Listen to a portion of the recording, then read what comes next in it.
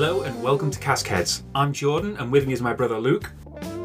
Say hello at least. Stop, you kids, you're on your phones all the time. To be fair, I'm making an important alibi. That sounds so bad. Yeah, I'm just texting everyone to make sure that they know that if something ever happens to me or if I one day eventually snap, that they have to say the craziest stuff about me, like I could talk to bats or I could breathe underwater, but only if I wore odd socks. No, that's kind of like evidence, maybe. Well. Now, if it sounds crazy and I'm coming to you from the different side of your ear, it's because we're on the other side of the recording things this time. I'm always on that side and you're on this side. No. And so, yeah. No, your desk. Yeah, I know. Your desk I was on the right. No, because you moved me off the green chair, which means that you would still be on this side of me. Fake news. No, this is crazy. I've never recorded on the right side. This is the power. Okay. Just think, I get to speak into that right ear for a change instead of the left. You know we don't have it set up like that, right? I don't know. Who knows? Technology's weird. So, last time we talked about colouring whiskies and how, if at all, it can affect the end product. We also looked at various views of different distilleries on kind of either side of the argument. And I realise it may not have been the kind of most definitive or divisive of views, but to be honest, it really doesn't seem to matter to me too much. I'm happy with the whiskey, how it tastes, and if they happen to colour it, well, listen to the last episode. Has anyone proven that distilleries exist? Mm-hmm. Yep. They've got archaeologists digging and they found the old bones. And you imagine these old prehistoric distilleries and there'll be these little casks just bobbing through the Cretaceous period. And maybe you stay still. You've done something my archaeologist friend Emily despises. You've mixed up archaeology and paleontology. Two very different things. No, because it's a structure. I wonder about the structure of the distillery. Paleontology, I think, falls under, everything from back then. Oh, really? So, yeah, I mean, when it came time for me to sit down in my grand idea creating chair, as I do, pondering on just what the episode was going to be, I decided to step back and talk about a particular distillery. And for those who are regular listeners, then the spoiler in last episode... Are you calling the shower your grand pondering chair? Oh, I have many grand pondering moments. Because I know quite frequently you will run out of the shower and be like, I have an idea! A lot of my best ideas come to me in steam. When my brain is exposed to steam, it kind of shakes the branches and the cool ideas fall out. So yeah, I decided to take a step back and talk about particular distillery as we were doing for the kind of the original format. And yes, for the regular listeners, the spoiler was dropped in the last episode that we're talking about the Tamdhu distillery in Speyside. Note my complete lack of an E on the end of the pronunciation. Luke. It's Tamdhu. Jordan. Tamdhu. So we'll be talking about the less-known distillery Tamdhui. Mm-hmm. Okay. Read to me the spelling on the bottle. Founded in 1907. You just have to go 1897, by the way. Sherry oak cask. Only the best. Speyside single malt Scotch whiskey, aged 12 years, distilled at Tamdhui Distillery, Speyside. There's no E! God. Yeah, but the thing is, I've pronounced it wrong so long that now if I pronounce it right, no one will know what I'm on about. Right. So, founded back in 1897, this makes it relatively new to the scene in the 1800s, given that the influx of distilleries were registered, and I mean that's important to remember, is that a lot of these kind of founded dates we see on bottle, as we've discussed before, are often more of a record of when the owners effectively registered the fact that they were distilling with customs and revenue, as opposed to kind of illegally just doing it anyway. Like I say, 1823 off the top of my head is when the Licensing Act kind of came into place and a lot of the distilleries started to register. So 1897, that's a fair few years. And to be fair, Tamdhu, it was actually founded by a consortium of whiskey blenders and even benefited from the involvement of William Grant, who is... Do you know who William Grant is? A person. Some might say a human being. Some might say a name that has been spoken before. William Grant founded the Glenfiddich distillery 11 years before his involvement in the Tamdhu distillery, which was back in 1886. Glenfiddich was founded. Are they a person? I mean, no one was around at that time. They're a human being. Has their name been said before? None of these. I mean, what alive. constitutes a person at the end of the day? Before he even started with Glenfiddich, he actually worked at the Mortlach distillery in Speyside. So he's had a long kind of time, or he had a long time involved in the whiskey business, rather, before he got to this stage. At the time of Tamdhu, he was a rather well-respected man. Also of importance is that when it came to Tamdhu, everything had to be kind of the best of the best of the best. The whole idea was they wanted to create this spectacular whiskey. They actually got Charles Doig, who was an architect. Why do you look at me after you said architect? Because I wondered if you were going to say anything about Charles Doig, actually, more than anything. It's a really good last name. He was actually a very famous architect, and he worked on several of the distilleries back then. In fact, one of the most important things, and this is why I know we've talked about Charles Doig before, is he was the designer of the pagoda roof that you see on malt buildings, which was first installed on the Dal Ewan distillery. Even to this day, is still added to distilleries, even though it doesn't serve the same function, and it is purely for aesthetics now. It is so ingrained with the appearance of distilleries, you will still see them today. Pagoda's the one that flicks up, right? Pagoda's not pagoda. That's what I said. Pagoda. There's Yeah, a g. pagoda. G. I'm saying the exact same word. Pagoda. G. Yeah. Pagoda. G. Pagoda. G. Pagoda. It's not my fault you can't understand my accent. If your accent is wrong, then yeah, sure. I'm literally saying pagoda. What do you think I'm saying? Pagoda. No, no, that would be pagoda, not pagoda. Oh, I'm sorry. I said it differently. The distillery was built with several innovations of the time in mind. Only the best equipment was purchased, location was really important to the design, and the distillery is situated on the banks of the River Spey, which is, in fact, the kind of reason why Speyside gets its region name. It's the bank of the River Spey, the Speyside. The idea in its construction was to create the best whiskey in the world. A somewhat subjective goal, I think, but fair play to them. You know, why not just set up for the top? You know, reach for the stars. If you fall, you'll have a No, I thought really it's hard landing. reach for the stars, climb every mountain higher. Yeah, I go through the lyrics. Something like that's when you know the dreams will all come true. Yeah. Wow, blast from the past. Man, 2012 was a wild year. You know what? The first person to phone in right now and give us the lyrics that we missed in between those two wins £1 million. 5, 4, 3, 2, 1. Oh, I'm sorry, it's gone. I'm calling you. It's not gone through. Oh, that's the delay and decline. Sorry. Oh, dang it. I was so close. I'm going to leave a voicemail. Wait, I actually need to Google these lyrics. According to the distillery's own website, the founders raised the equivalent of £20 million today, which is a phenomenal amount of money when you think about it back then. What was that, like £3 back then? No, £20 million back then would be crazy. Like, I have a sneaking suspicion they may have robbed a whole country to do this. Yeah, no, but I mean, like, how much is that back? Because Mum will be like, oh yeah, when I was a child, I used to earn 1 penny a year. Yeah, apparently back then, the distillery was purchasing some of the best sherry casks as well to come out of Spain, showing an appreciation and importance of wood quality and management. Even back then, it's quite refreshing to see that, like, even in the 1800s, distilleries were well aware of this fact that good wood makes a big difference. Now, between 1898 and 1948, the distillery would see hard times, closing and reopening only to be mothballed for 20 years.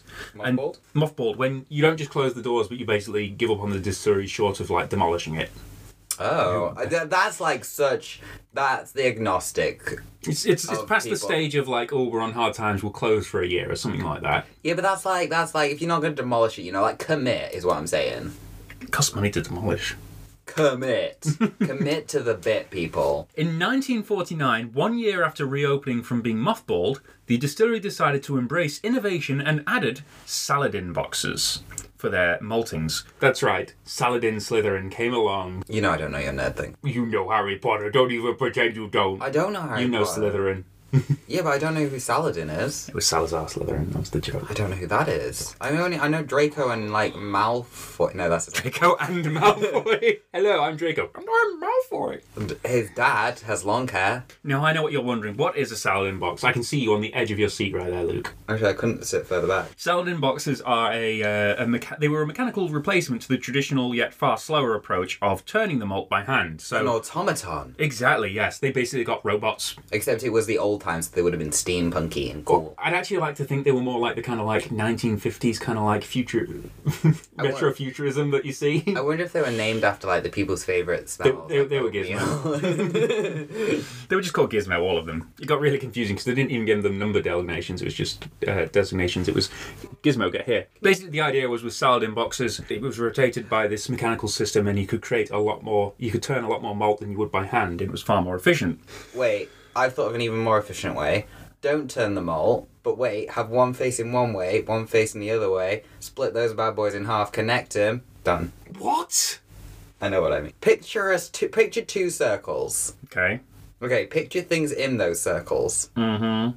One is the other way round. Now rotate, so one's now upside down. Which one, left or right? Right. Mine are up and down, though. Does that make a difference? No, right. Circles facing forwards. Oh, no, mine were top and bottom. No, imagine an egg. Oh, that's not a circle. Basically, the Saladin box enabled them to increase their capacity, which was a good thing because actually, they eventually, basically at the height of their time, needed 10 of these machines to turn all their required malt. They got that kind of like successful with distillery. That's a phenomenal amount of malt they were malting. By the 70s, Tamdhu was still growing at a phenomenal rate, so much so that they also had to add 4 new stills in as many years, apparently. And this was in order to keep up with demand without sacrificing your quality. All was going well for the distillery now, under the ownership of the Edrington Group, who own Macallan. I don't think we've talked about Edrington, but we could have.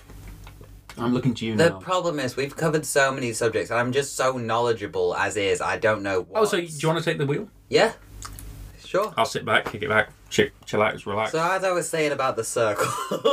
Okay. So we'll stick with Edrington, I think. They own Macallan, and eventually the distillery was once again mothballed in 2009. Which is a few years ago now. I feel like if they mothballed the first time and opened a year later, you'd think they might be like, "Aye, no, should we just mothballed it for 20 years last time." Oh, that's nothing in the world of whiskey, is it? Really? That's quite a long time to. 20 years in a blink of an eye for us old people. You'll understand one day. Fortunately, this would not remain the case for as long as the previous period, and Edrington sold the distillery to Ian MacLeod Distillers in 2011, with production resuming 1 year later. So that would be 2012 for those keeping track of dates. I wasn't. I haven't known a single date's been mentioned. Just yet. Remember that you've got 5 facts at the end of this. Yeah, they're going to be rough, and it's going to be a lot of none. It's Ian MacLeod who still own the distillery today. They also own the Glengoyne distillery, which I know we talked about because we reviewed Glengoyne 12 last season, as well as Rosebank, which was a closed distillery in their reopening. It's a sorely missed one from the lowlands, and they will be bringing it back. I like the name of them. What, Ian MacLeod? Rosebank or... Rosebank. That's on the other side of Speyside. There's Speyside and Rosebank. No. Rosebank's in the lowlands. Which is the other side of something. No one really knows how maps work. They also release numerous independent bottlings and blends as well. Yeah, I believe we did cover that back in season 1 again with Glengoyne, so I won't hash over that all over again. We're back to season 1. I know, right? Oh, those naive youths that we were. More consistent though. Really? There was a good consistency period after episode 5. Yeah, so, well, okay, we kind of goofed it a little bit. One of the great things about Ian MacLeod is their commitment to renewable and sustainable environmental practices, actually. Nice. It is. You'll love to see it. They recently updated all their packaging for both the Glengoyne and Tamdhu brands to not only be fully recyclable, but they're also made from recycled materials. Now it comes in boxes. It does. You got to drink it real quick. It doesn't come in cartons. It's not like milk. I mean, to be fair, this is certainly a change I expect, or at least certainly hope, we'll see across the industry on a far greater scale. A lot of other distilleries are starting to go this way, but there's still, not hesitance so much, but delay, I suppose, in becoming fully recyclable. Because a lot of the packaging, you've got the kind of metal tins on, or sometimes they'll have that very kind of sparkly metal fonts on things, which don't always recycle, apparently. Not so much black plastic is a problem, though, in the industry, so that's nice. Now, Tamdhu as a spirit is definitely bigger bodied than Glengoyne, which is one of the gentlest single malt Scotch whiskies available. It really is. However, when you compare the whiskey to the likes of Glendronach, the spirit is still quite light, as well as being it's slightly peaty. The peat level is negligible, though, I will say that, and it is kind of there in the background, but it's worth bearing in mind. Tamdhu exclusively use ex-Spanish sherry casks, usually Oloroso. The wood that they use tends to be American oak, actually, which creates a slightly lighter balance to it, but they almost always use, in fact to my knowledge, they always use Oloroso sherry casks. So nice, rich kind of... I know Oloroso sherry. Yeah, I know you do. You smell it every time you smell anything, apparently. This cup of tea. Sherry? I put some chai syrup in my tea. Ooh, how did it go? Did it work or not? I was curious. It's a little on the sweet side for me. I think it'd be good. In flapjack. I think Oh, probably actually, yeah. I was looking at that syrup, I was like, that could make some good flavor. It wouldn't work as the... no, you're not using my syrup. I'll tell you what, you can pay me for it. The range from the distillery offers a spectacular view of their whiskies and cask management as well, showcasing the high quality you come to expect from them. The 12-year-old is their standard release. This replaced the previous 10-year-old expression back in 2018, and the step up in quality is impressive, I have to say. It adds this lovely kind of bit more extra depth and richness to it. It's also the whiskey we're reviewing, so I will stop there for now. Next is the Tamdhu 15-year-old, which was released about the same time. It is, I won't lie, it is a welcome addition. For as long as I can remember beforehand, you could only find kind of the distillery-owned bottles at the age of 10 unless you went to independent bottlings. And so to get something of that age, it's really nice to try Tamdhu at an older kind of stage. However, they have limited stock, which is why you couldn't get it before. And so it's a somewhat limited release, and they can't sell it all without kind of ruining their reserves. This means that they do have to charge a little bit more because it's a limited release, and when you compare it to equivalent 15-year-olds in the kind of ranges of other distilleries, it does seem like a step up.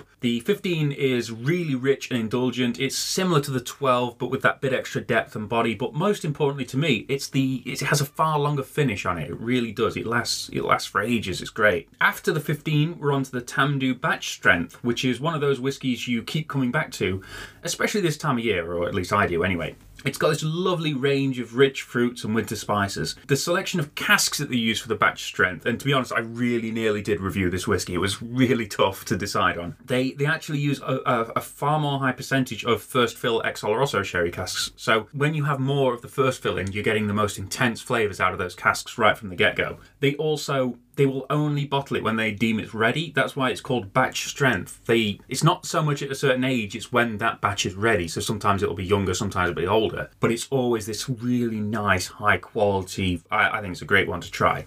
There's a new release that's come out relatively recently as well called Distinction. The idea behind this, it's a limited bottling, and it highlights and showcases some of their wonderful, again, this American oak Oloroso sherry casks, and just how much the casks add to the flavour of the whiskey. After this, you start to hit the far more kind of special releases. I know they've done a cigar malt recently as well. Not to be confused with Dalmore's cigar malt, but again, the idea is that it pairs very well with cigars, and as many sherry cask whiskies do. They also have some travel retail exclusive ones, which I've yet to try because I haven't flown anywhere recently. But moving back to Tamdhu 12, as I mentioned, this replaced the standard 10-year-old release a few years ago. I really think it's well worth a try.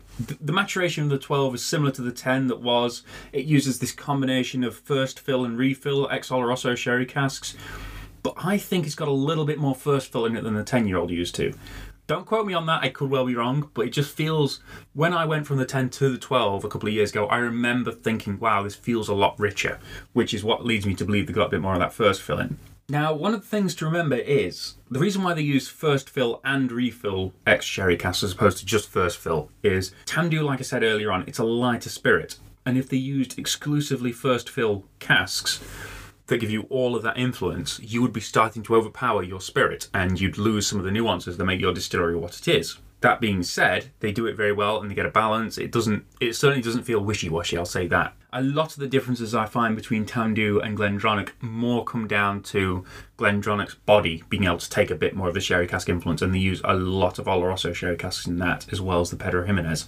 And that's what gives you that kind of sweetness when you're doing the like-for-like 12-year-old comparison, which is something I have done before, purely for research. Now, sherry casks in general, they're great for giving you those luxurious, rich fruits and soft spices, but if you're not careful, like I say, they will overtake the spirit's characteristics. It's bottled at 43%. And that's just how it is. That's just me talking to myself when I'm editing, to be honest. That's what I think. I would happen to agree that the exact thing I said would also be the thing I said, yeah. It's bottled at 43%, as we covered, and they don't chill filter, so you retain all the natural oils in the finished product, and you find yourself with this lovely kind of spectacular drink. Now, for the tasting section. Sherry? No, there's no sherry cask used whatsoever in this. Of course there's sherry cask users. We've been talking about the whole episode. Can you tell me what kind of sherry casks you think they used? Oh, Oloroso. What kind of wood do you think they used? Brown. I've been going on about ex-American white oak all this episode, but you go on about brown wood all you want. This particular one, though, it's a lesser-known secret, they won't let you know. Yeah, it smells like alcohol. Like you looked at me for a second there, like you were really expecting me to pick up on absolutely anything. You see, the legs, they run quite fast and they're quite close together compared to some other whiskies. So again, you're getting that feel that it is a lighter whiskey. The colour is quite golden on the nose. One of the things I do kind of get in the background Sherry? Yeah, there's definitely some kind of sherry. Are you mocking me? No, I would Mock never. me to my face, you I coward. did. Well, It's hard to mock you to the face and keep your voice going towards the microphone. I'll tell you what, I'll slap your face. You get that lovely rich fruit, but particularly with Tamdhu, there's almost a kind of gingerbready kind of side to it. Now on the taste, it's a little sweet at the start. There's a little bit of almost a brown sugariness, and then those fruits start to build. And on the finish, it really is quite an oaky spice kind of comes through.